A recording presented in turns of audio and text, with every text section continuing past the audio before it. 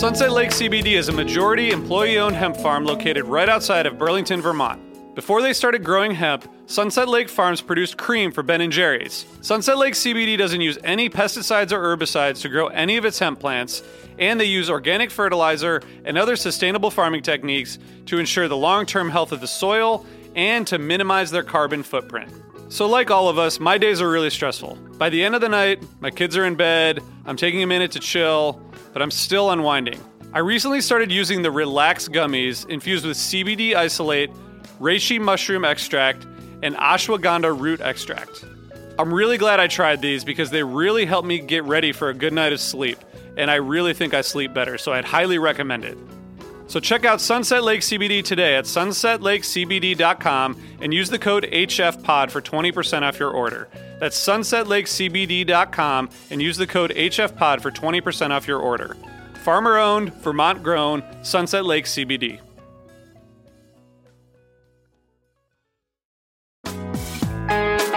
Hi, listeners. I want to tell you about a cause that I'm involved with at Heritage Radio Network. HRN is celebrating its 15th year, and to celebrate, we're deepening our commitment to giving voice to the next generation of food systems storytellers, and we need your help. Our internship and fellowship programs help activate new possibilities for underrepresented and underestimated young people through experiential journalism, audio engineering, and production training. Through these unique programs, HRN helps food equity stewards build essential workforce readiness skills that expand their potential and foster economic mobility. Please consider supporting these critical programs. And with a minimum donation, you can be entered to win a dinner for two at an amazing restaurant in one of 8 cities and tickets to a concert at a great venue in one of those cities. We have incredible partners across the country who have donated, as they also share our passion for helping to educate the next generation of food systems storytellers. Check out heritageradionetwork.org/15 to donate and enter to win today. That's heritageradionetwork.org/15 to donate and enter to win today. And make sure you donate before March 31st. Thank you.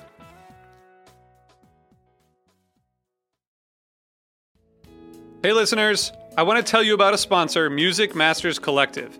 They're a nonprofit organization that produces unique music events, providing opportunities for fans and artists to meet and collaborate in an inspired and creative atmosphere. Every week, they host different events, all with the opportunity to learn from world-class musicians like Oteil Burbridge, Trouble No More, former members of the band, Milk Carton Kids, Nikki Glaspie, Bill Frisell, Sean Colvin, and many more. This June, join the Fab Four, Joan Osborne, John Sebastian, Marshall Crenshaw, and a great group of faculty for the debut of Magical Mystery Camp. This all-inclusive, once-in-a-lifetime music vacation experience in the heart of the Catskills will be packed with nightly performances, workshops, speakers, song circles, open mics, and a lot more. If you're a performing musician at any level, bring your instrument. If you're a music lover, bring your good spirit. It's an amazing experience for individuals, friends, and couples alike. Registration is open, spots are filling up, so check it out soon. And scholarships are available. Check out magicalmysterycamp.com/helpingfriendly to learn more. Osiris.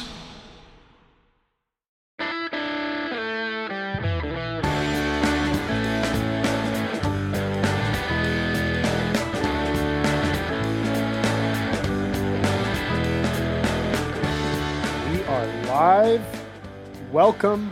It is Wednesday, the lunch hour here in Mountain Time Zone, the greatest time zone in America.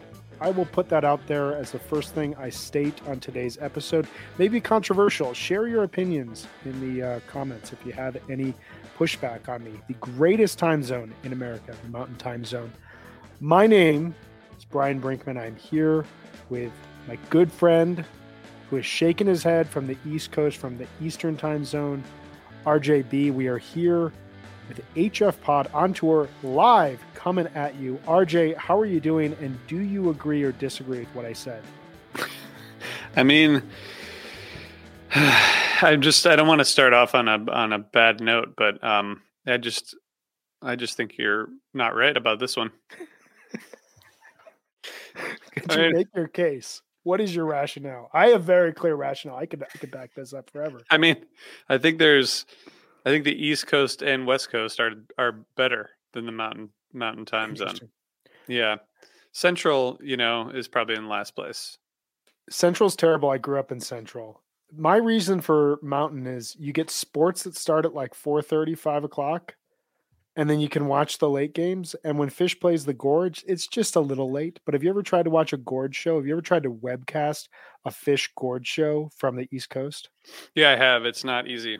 So you're right. Fun. If you're thinking about it in terms of sports and live streaming music, then I agree with that. I thought you were talking just about like life in general. Well, what else is there to life than sports and live streaming concerts? Good point. I'm failing to understand. That's a good point. We are not here, though, to talk about time zones. We will do that on our other live time zone podcast where we talk about where they break down, what exactly they encompass, why they exist. We are here to talk about a very, very special moment in Fish history that we are going to break down for you all. And that is the interview that the band embarked upon on June 19th, 1994 in Kalamazoo, Michigan. This is the start of a brand new series that we are doing here on HF Pod Live, where we take great past wild interviews that the band took part in throughout their career. We play a little bit of it. We talk about our thoughts on where the band was at the time, and we kind of break it down. They all kind of, for a variety of reasons, have a ton of different appeal. Before we do that, though, I do want to remind all of our wonderful listeners out there that if you haven't already, please subscribe to Osiris Media on Apple Podcasts.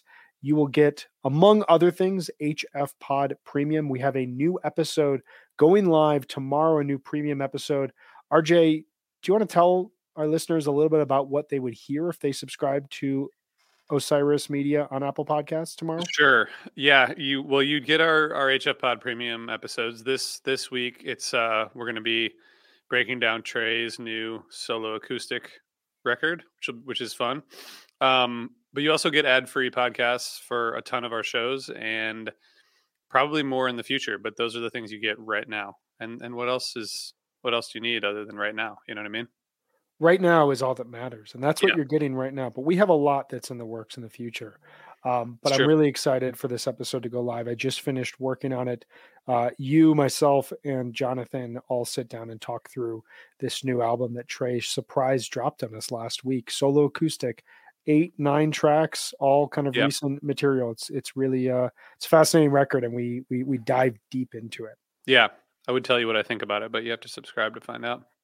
Yeah, everything I say will be silent because it's behind a paywall at this point in time. That's just how this works.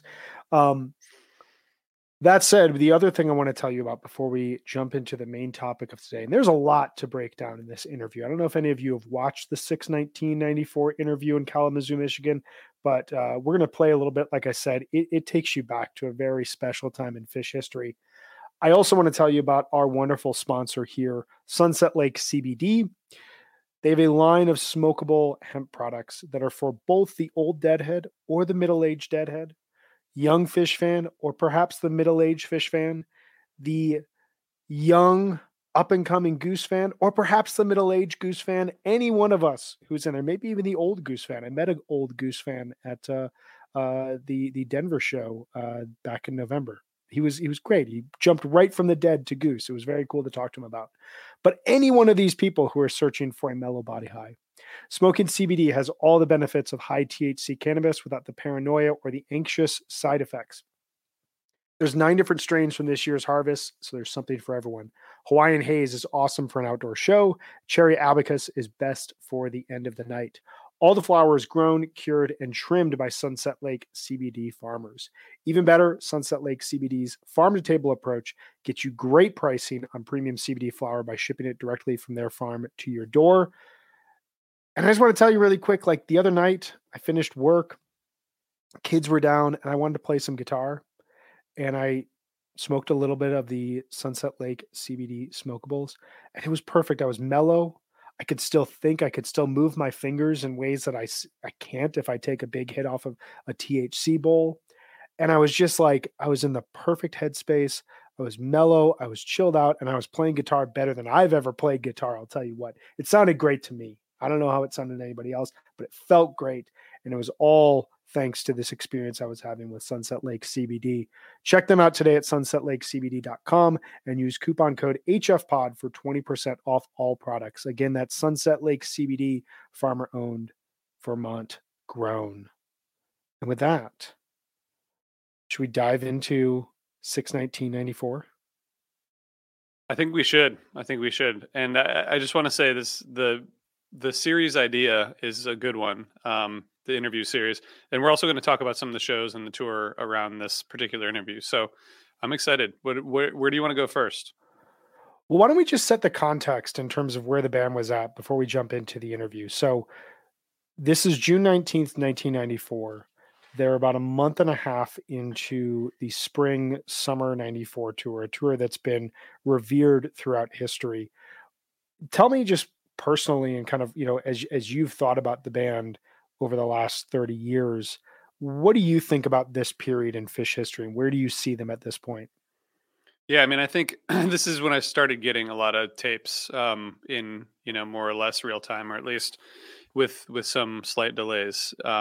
So I remember all these tapes, from spring and summer 94, and they were just kind of hitting their stride. They were really, the spring 94 tour, like you said, was sort of covered by a lot of fans. And I think people were just starting to see the opportunities that Phish had with improv and opening some of these songs up.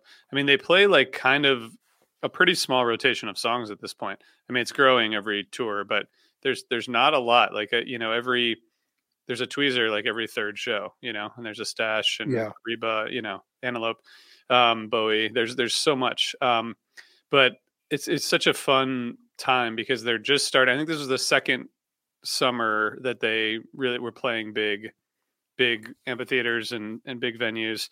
And the whole tour, to me, there's one highlight from this tour, which is the 6/11/94 Red Rocks show, which has this, there was a broadcast on the radio, so there's a great sounding version of tape that circulated. But the "You Enjoy Myself" is just great, and that there's so many great jams. I actually went back to a bunch in preparation for this. Can I just run through a few of them real quick? Would that be okay? Please. As the man who loves running through jams for context, I would love to have you do this. Okay. So there's too many to go through, but just very quickly, summer 94, 6/10 Tweezer. There's the 6/17 Milwaukee show, which is the OJ show. The whole thing is just fun with a lot of good banter. 6/18 Divided Sky, which Trey's talked about as a kind of transformational moment for him. And that show also has an incredible David Bowie. There's also the 6/22 show, which is from Columbus, which has like this just insane adventure. Probably the best Iculus of all time, with Trey just screaming. And it's so great. It's such a great show. 6/26, there's a Gamehenge, first set Gamehenge show. 7/2 and 7/4 both have great tweezers. And basically all of the Rebas and Stashes from this tour are really fantastic. There's a 7/13 Big Birch. I remember getting that tape with like, a tweezer fest, like sort of like the Bomb Factory and others. And then the tour ender at Sugarbush, which is just a great listen all the way through 7/16. So that's my quick rundown. There's probably a lot more. Well, it's interesting because it is a tour that, like, we've mapped out kind of what we want to cover with this going forward. And there's just like, it's like every other show has 4 or 5 highlights that you want to dive into. But I think that's a great overview. I was thinking about this in conjunction with the episode that we did last week with Benji Isom, where we dove into March 1992. And that month saw a ton of debuts ahead of the release of Rift a year later. And then throughout 1993, there's not a ton of debuts. They're really just honing this song catalog that they've built over 10 years. And they're really starting to just crack it open and expand on it. And all the while in the fall, they're recording Hoist. So you jump into the spring 94 tour. They've just released Hoist. 8 of the 10 tracks have been unheard of by the fan base. So those are all new songs. They're pushing it on a nightly basis. And, listening to the spring 94 tour, you can really hear it in 2 halves as they tour until Laguna Seca Days Festival at the end of May, and then the Red Rocks run that starts in June and carries them through Sugarbush, where you hear that April, May run really focused on pushing these new songs with this crazy outlier show at the Bomb Factory. And then they come back in June and it's almost like they're like, all right, we're going to still push Hoist, but everything's off the table. And we're just going to screw around and embrace chaos and embrace uncertainty and jam. And you find them at this point in the tour, having just played the night before a brilliant show in Chicago. The night before that, this crazy mashup show, which they would repeat throughout the tour. It's just such an exciting time to see the band. And I think also one thing you said, that Red Rock show, it's one of the first shows that I don't know when this stopped happening, probably when streaming became more of like a normal way that you got into Phish through like the Relisten app. But 6/11/94 was one of those shows that, like, as I was getting into Phish, someone's older brother was like, you have to hear this show. And I was not unique in that. Like, that was across the Phish universe, was someone was passed to a new fan. You have to listen to 6/11/94 because it's just, it's everything you would want from Phish in a single show at that point. Yeah, definitely. And I mean, the sound quality is great. I went back after listening to that and went back to the day before, the 610, and the sound is just so different. I mean, the soundboard it shows, versus the audience tapes in those days wow, there's a big difference. I think the other interesting thing, just before we jump into this, is the band was giving a lot of interviews at this point, and there was a lot of press around the band in early 1994, and it was really the last big push of, can we turn Phish into a Blues Traveler?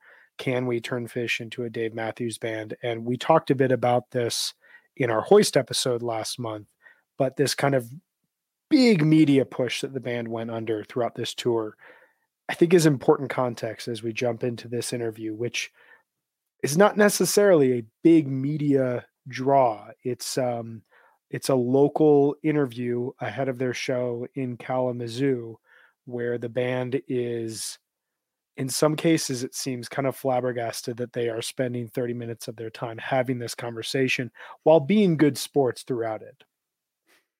Yeah, I mean, I think one thing to keep in mind as we talk about it is, like you said, they're doing more press. They just released the Down with Disease video and Hoist, and do they really need at this point, because they're selling, they're playing all these big amphitheaters that they will play for years to come. So do they really need the publicity from a local access, Kalamazoo station? Because they definitely act like they don't. While they're talking to the guy, but at the same time, maybe that's just that's their way of, they're like, if we are going to get publicity, we're going to do it our own way. That's a good point. And it kind of makes me think about the way that tours were structured up until this point, like 1990 through 1994, you see them still visiting like Santa Fe, New Mexico, which absolutely nothing against Santa Fe, New Mexico. I would love for Phish to play Santa Fe again. It'd be amazing. But it's not a market that's going to draw Phish back in a couple of years. And if you look at say the 1996 fall tour, where they go out west and they start on the East Coast and they move out west over a 3-month period in time, they're no longer hitting small college towns. They're hitting big cities as they're moving out west. And they're essentially saying, at this point, even if we can't sell out an arena, it's better for us to play the Arco Arena than it is for us to play 3 venues in Northern California and, kind of make our way through the southern coast of California. So, this is kind of one of those last tours where there is that they're playing Kalamazoo the night after they play Chicago. They're going to play Indiana in a couple of nights. They're going to play Columbus, Ohio, and Cincinnati. Yeah. They're going to play Charleston, West Virginia. They're in this very interesting middle ground of, we're a big band. We don't necessarily need local DJs to be interviewing us, but also that's how we made it. And why don't we give this guy a chance as well? Yeah. Let's talk about the interview, can we? We're going to do it. So let's jump into it. We're going to play a bit of our favorite parts of the interview, and then we're going to break it down here. So give me 1 sec to get this all loaded up. Without further ado, I present Phish Television Interview 6/1994, Part 1.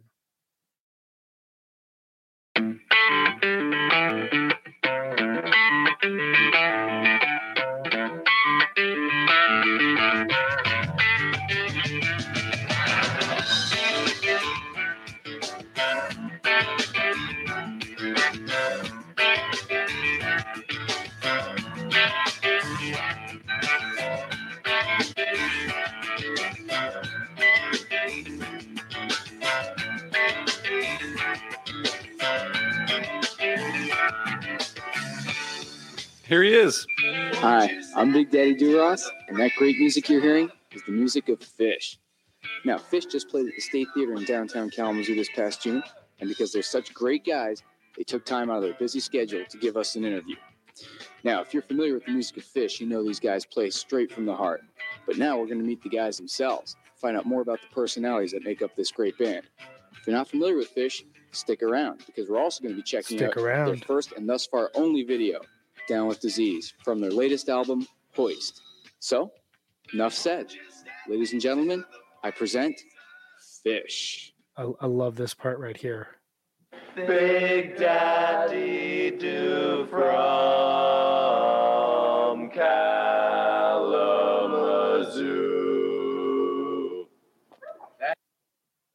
Okay. That's great. Your immediate thoughts. Well, I will say that a cappella lead-in is definitely the most effort that they put into the entire thing by a lot, and not in a bad way, because it's great, but it's like they did definitely I don't know. Looking at that makes you think that they were like this is really an awesome thing, and then they start talking to him, and it's so awkward from the start, like on purpose, not like they didn't have anything to say. They were just kind of trolling him from the beginning, which I guess is just, kind of what they do.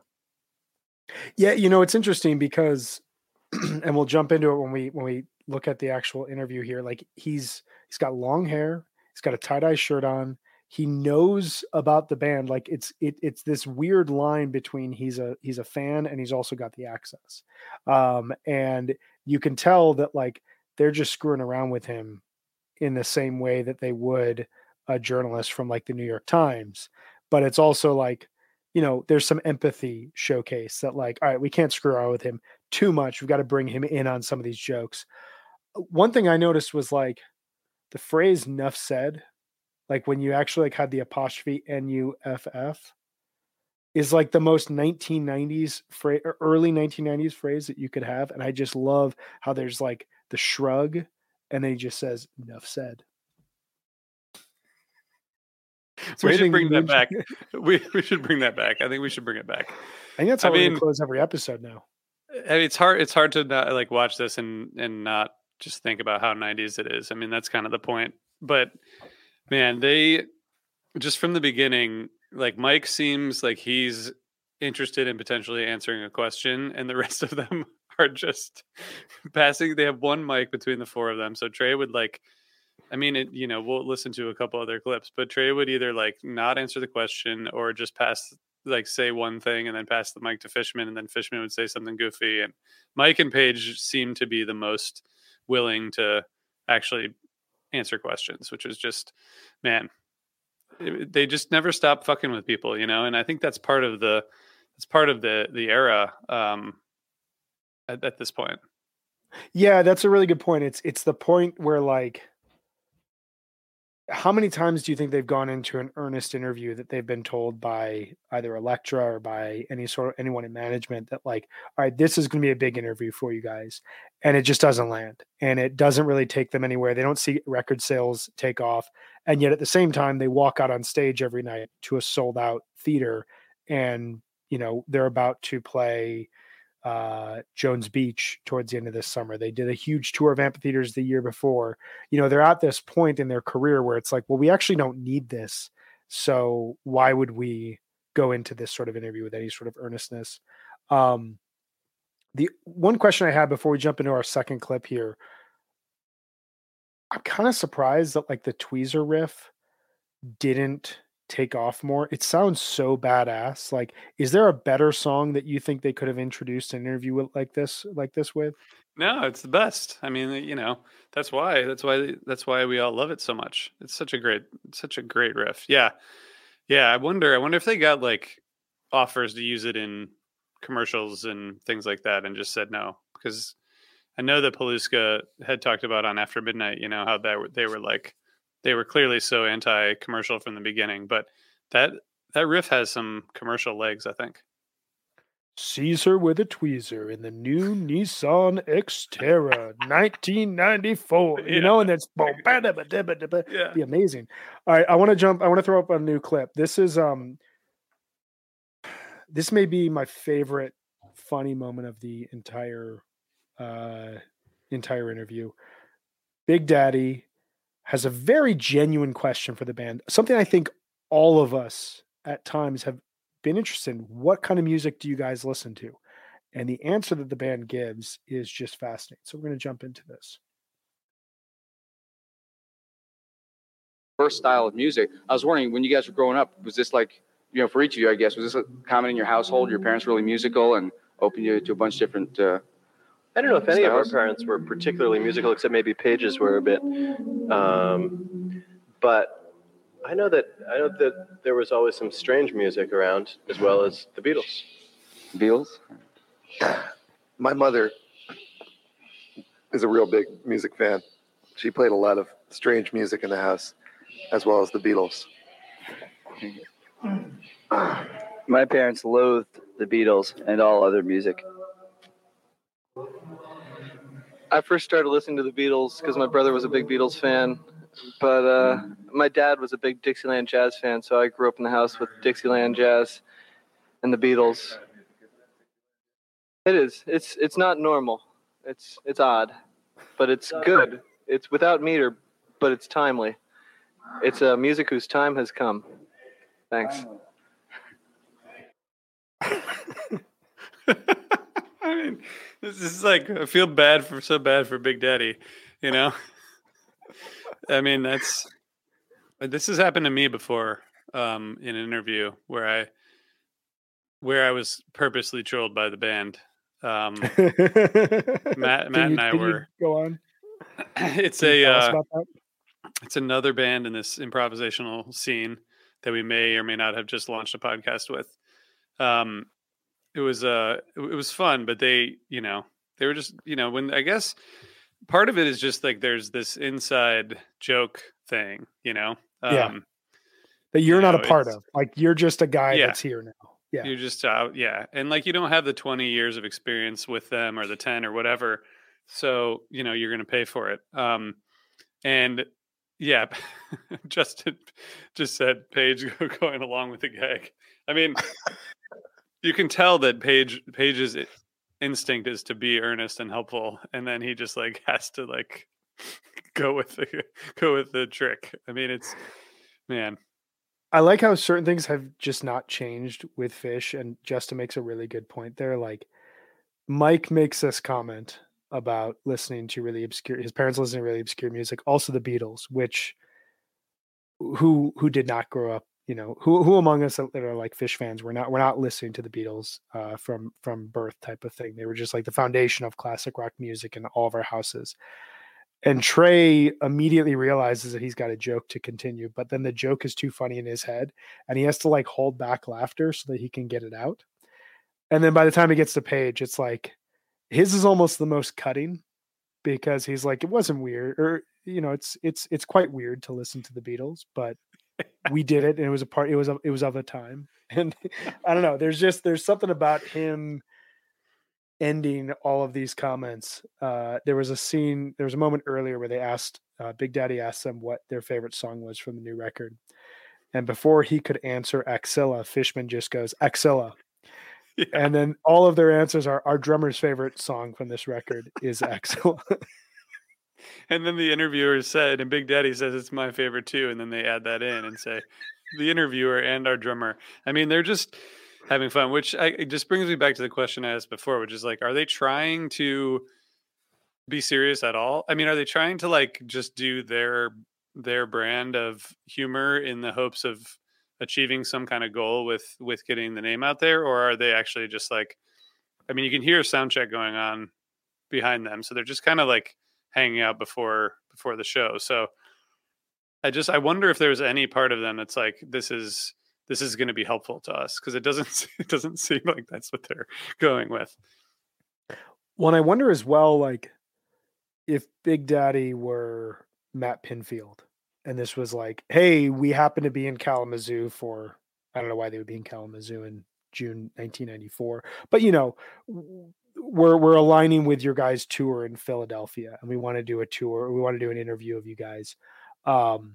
If the band would come across kind of tight and not super into like laying into jokes, and if Big Daddy is almost like them playing an out of the way venue where they just end up playing a classic show because they just feel like they can be loose and they can just hang out with this guy and they can have fun with him. And he's a part of like, he seems to be a part of the fan base, and he seems to be like a good dude who like means well, but like, we're just going to like rib you the whole time. Whereas like, if it was a bigger journalist, like they're actually going to try to explain who they are while sounding, less capable of communicating what makes Phish so special. Right. Well, and I know that we're going to look at an interview later in the series where they do kind of try to take it more seriously, although it's much later. Yeah. I mean, I know that one thing about the interview, I know from talking to Trey and trying to interview him on various occasions, the right route in is where Big Daddy eventually goes, which is the like talking about the gear and the music, and like once he starts asking about the guitars and the practice and the that sort of thing, like then they start actually answering the questions. But when you can't really approach a band like this with the like, tell me about your upbringing or whatever, even though it's like a totally reasonable question to ask, like what music did you listen to growing up? But I think it like genuinely piques their interest when someone asks them about the guitar or the microphone or the speakers, or I mean, Trey's still like that to this day. So I think he eventually lands on the right path. Well, we're going to jump to that because the part 2 has 2 very, very like insightful and in-depth answers that I think are really fascinating, while also showcasing the flaw of the overall interview itself. I want to show one more thing that I thought was hilarious. They're talking at this point. Big Daddy asks them about if it's challenging to play guitar or play instruments and sing at the same time, which when I heard the question, I was like, man, that is like, I would be really afraid to ask a professional musician that because it's kind of like asking like a baseball player, like, is it hard to throw the ball to first base? But then I started thinking like certain baseball players get the yips and they like literally can't throw the ball to first base. And I was thinking about how rare it was to hear a voice other than Page or Trey. And I was thinking about like, I play guitar and sometimes I try to sing and I like have to completely change the way I strum. I was like, actually, this is a really good question. But they start to talk about their role in the band. Keyword. Yeah. And it lands on John Fishman, who gives this answer when asked about if he can sing and play drums at the same time.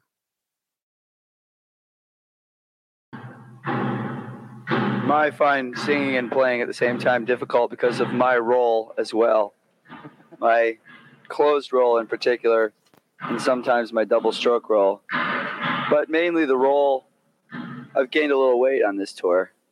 And I find that role is what gets in my way most of the time. I've been singing and playing for a long time together. And because of my role, I think that it's maybe not as hard as, say, the bass player or the drummer. Have more roles. Who Mike's losing roles, Phish is gaining roles. My roles pretty much stayed the same. Page is actually on a roll in the chess tournament, whipping Phish's. Oh yeah, but chess players. Okay, he's on a roll. Again, Page just has to be earnest and answer the question. Page has to be earnest, and also I was thinking about the fact that like, this is like an insight into their jamming process almost, where they land on a word and they build that word out as like, all right, how it's like a game of telephone almost. It like lands on Fishman, and suddenly roll doesn't mean you're rolling the band. It means I've gotten a little fat while I'm sitting in the back of the van driving across America. Yeah, exactly. I mean, it's like the hay hole, right? It's like the exactly. It is like that. Yeah. That's I mean, what Trey said earlier before Fishman started talking was like, I realized eventually that it was hard for Mike to play the songs that I wrote and sing at the same time. So I've realized that it's harder. It's like they start to get, a little more earnest as the thing goes along, but man, it takes a long time. Well, should we jump into one of the earnest comments? Yeah. I think we should. I think we should give the people what they want. All right. So we set the context here earlier. This is the afternoon after the June 18th, 1994 show from the UIC Pavilion, a very famous show. Trey talked on Charlie Rose about having a religious experience during Divided Sky. This was officially released. It has a great version of David Bowie. And Big Daddy has, I think, the best question of the entire interview, and it leads to some great commentary from Trey before being abruptly cut off. We will see all of that. Okay, well, along the same lines of the songwriting, when you guys do these songs live, do you beforehand kind of say, well, here we're going to jam out and sort of a reggae-ish feel for so long, and then we'll go to this, or is it sort of half and half, or is it really all of it off when you really sort of go off on one of your jams there? I'd say more off the cuff than your first description, where, for instance, last night we played a song called David Bowie. Off of Junta again? Junta. And we played the first note of the song, indicating now we're going to start playing the song. And then we just started jamming. And we had this, one of my favorite moments of the night, a little extended jam there at the first part of the song, which isn't where we normally would. Mm-hmm. So there's definitely an attitude that anything goes. I mean, my feeling is that once you're up on stage, you're free. Hopefully you've created as much freedom as you can in your mind and in the air and in the spiritual way around the room, and you just go for it. And then the songs kind of go and come and go, and off you go with your friend Pete Shaw. That's a great sound there, Paige. I love that organ of yours. I was just actually I mean, if he, looking back, if he had known that he was going to interrupt like a description of the Mind Left Body jam at the beginning of the 6/18/94 Bowie, like he might not have, but he was just transfixed by the organ. He was transfixed by the organ. And I also wonder that part, like when they were setting up the interview, I'm guessing, the band comes out of the dressing room. They know they've got to do this interview, and they're just like, you're okay with sound check in the background. And like, for those of us, you and I who work, trying to set up interviews that we can then release as podcasts. If a band says that, like, what do you do? Because you got to get the interview and you have like 25 minutes with the band, but also like, I want to release something that sounds really good where I can get you fully focused and not hearing and me not hearing weird noises in the background that are going to distract us in any sort of way. So it adds to like the loose aspect of this overall interview with fitting for the time. Complicated. It's probably easier to do an interview with sound check in the background than it is to do an interview with 17 cannabis joints being passed around by Shift Genuine Cannabis, which happened. Wait, we have to ask questions still. Yeah, it's like, did we start yet?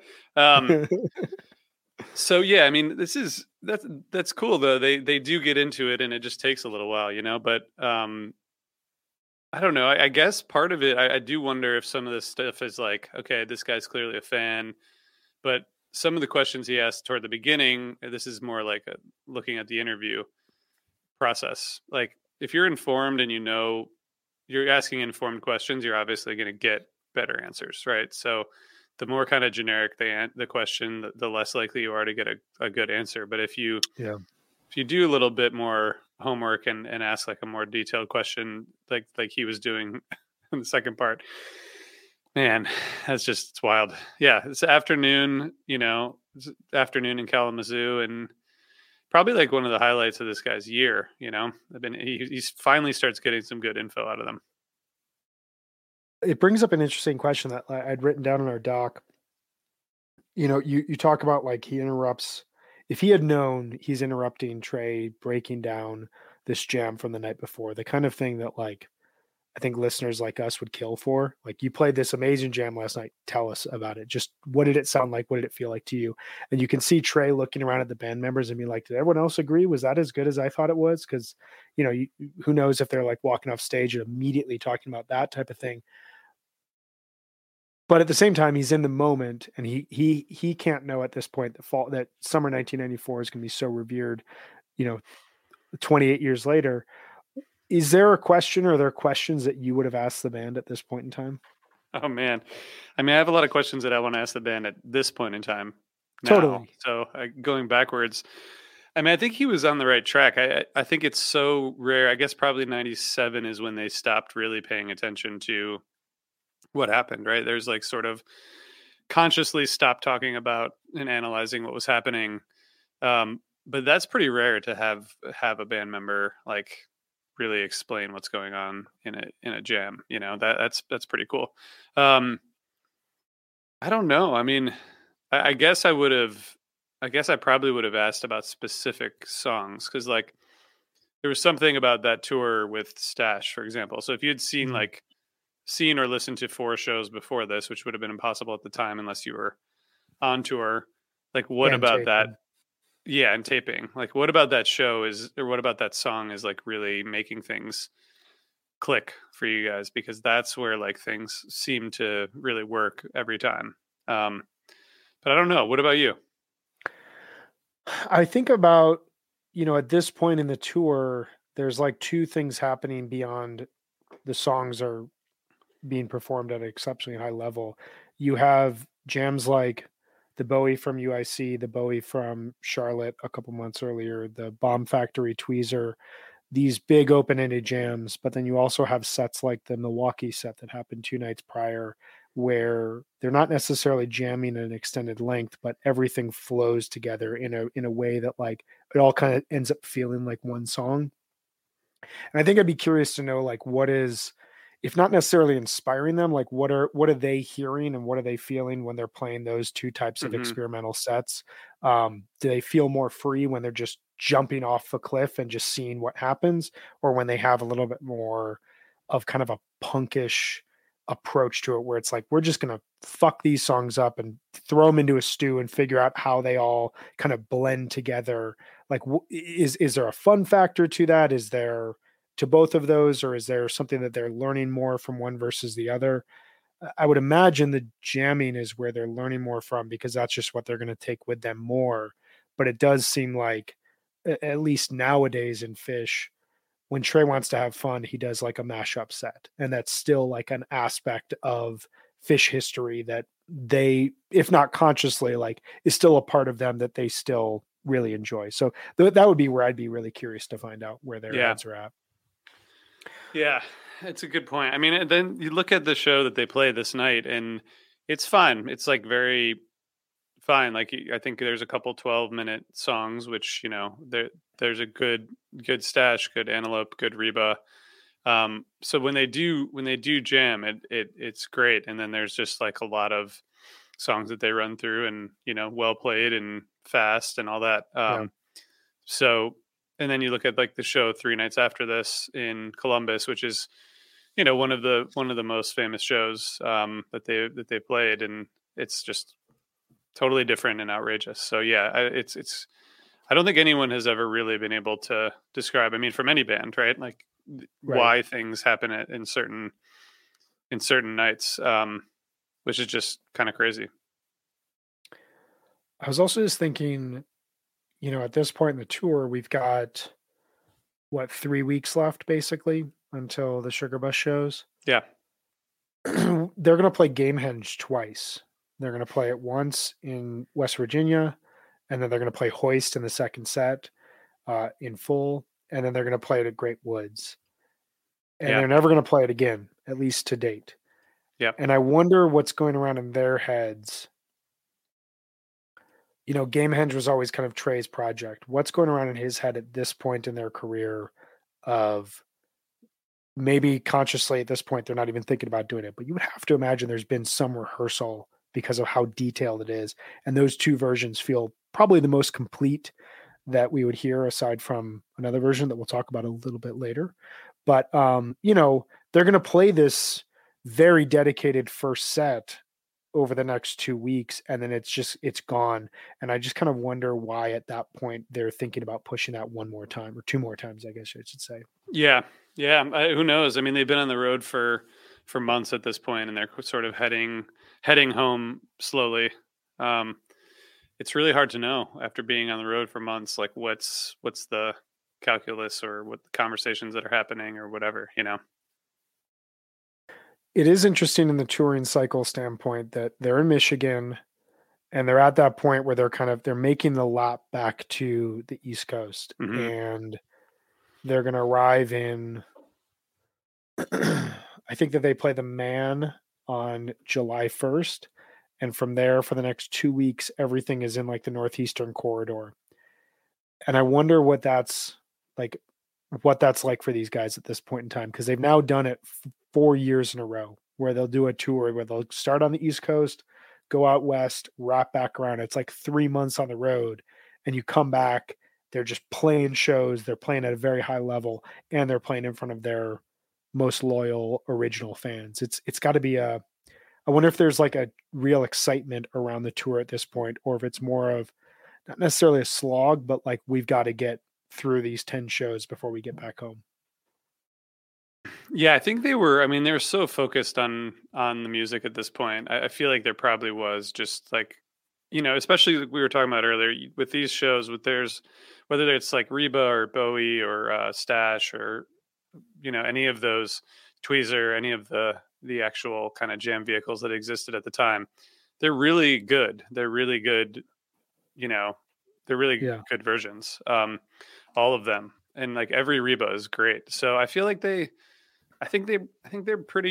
still pretty into it at this point. I think they're winding up toward the Sugar Bush finale. I think it's like on an upward climb as they start to head home.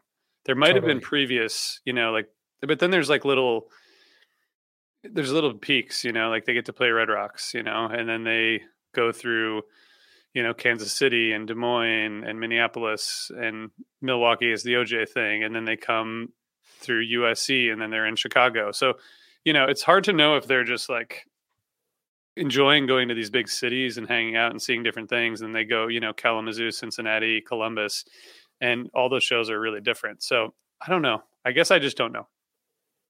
Have you ever been on like an elongated road trip across the US that like lasts months? No.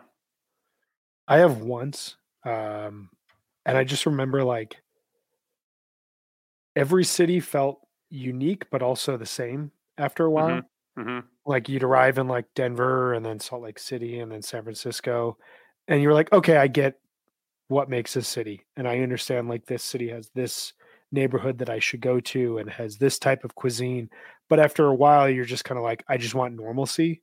And so you start eating kind of like the same foods and you start doing the same things. And like, if you have friends in that city, you just like go to their house and hang out in their backyard. And it's like their backyard in Seattle versus your friend's backyard in Milwaukee, but it feels the exact same to you at that point. And I wonder like if like the US is kind of a blur. Cause like a week earlier they're in Colorado playing the Red Rock shows. Like they've gone across half the country and played like 6 gigs between now and then.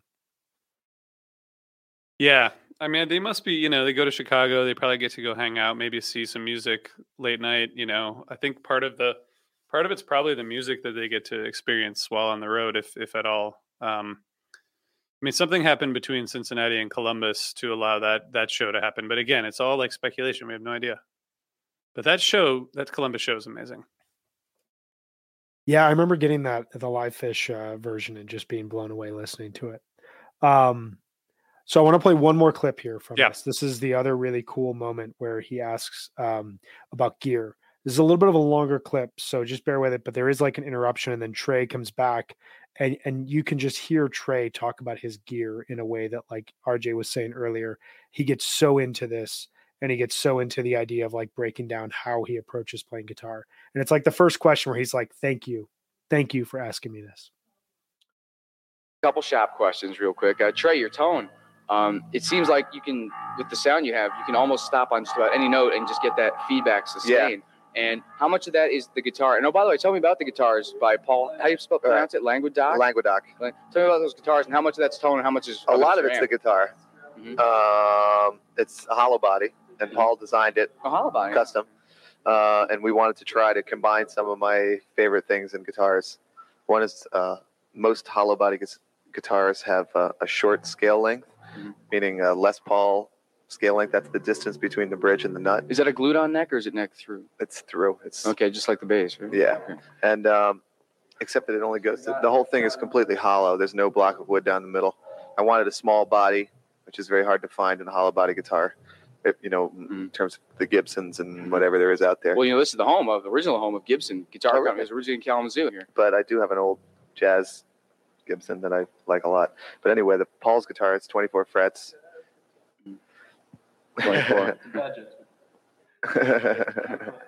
Bad hat. Is it the hollow body feature? Yeah, that's most of what it is. Usually, it's not the amp. Mm-hmm.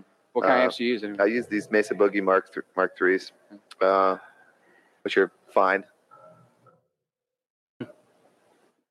Okay, well,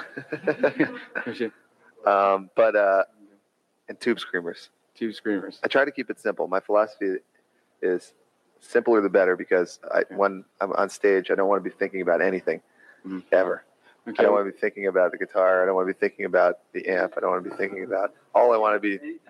I don't want to be thinking about. Basically, you want to be an embryonic sort of stage. It's true. Yeah. We laugh, but it's true. I don't like to. Disease. Is that your ADA that gives you that tone?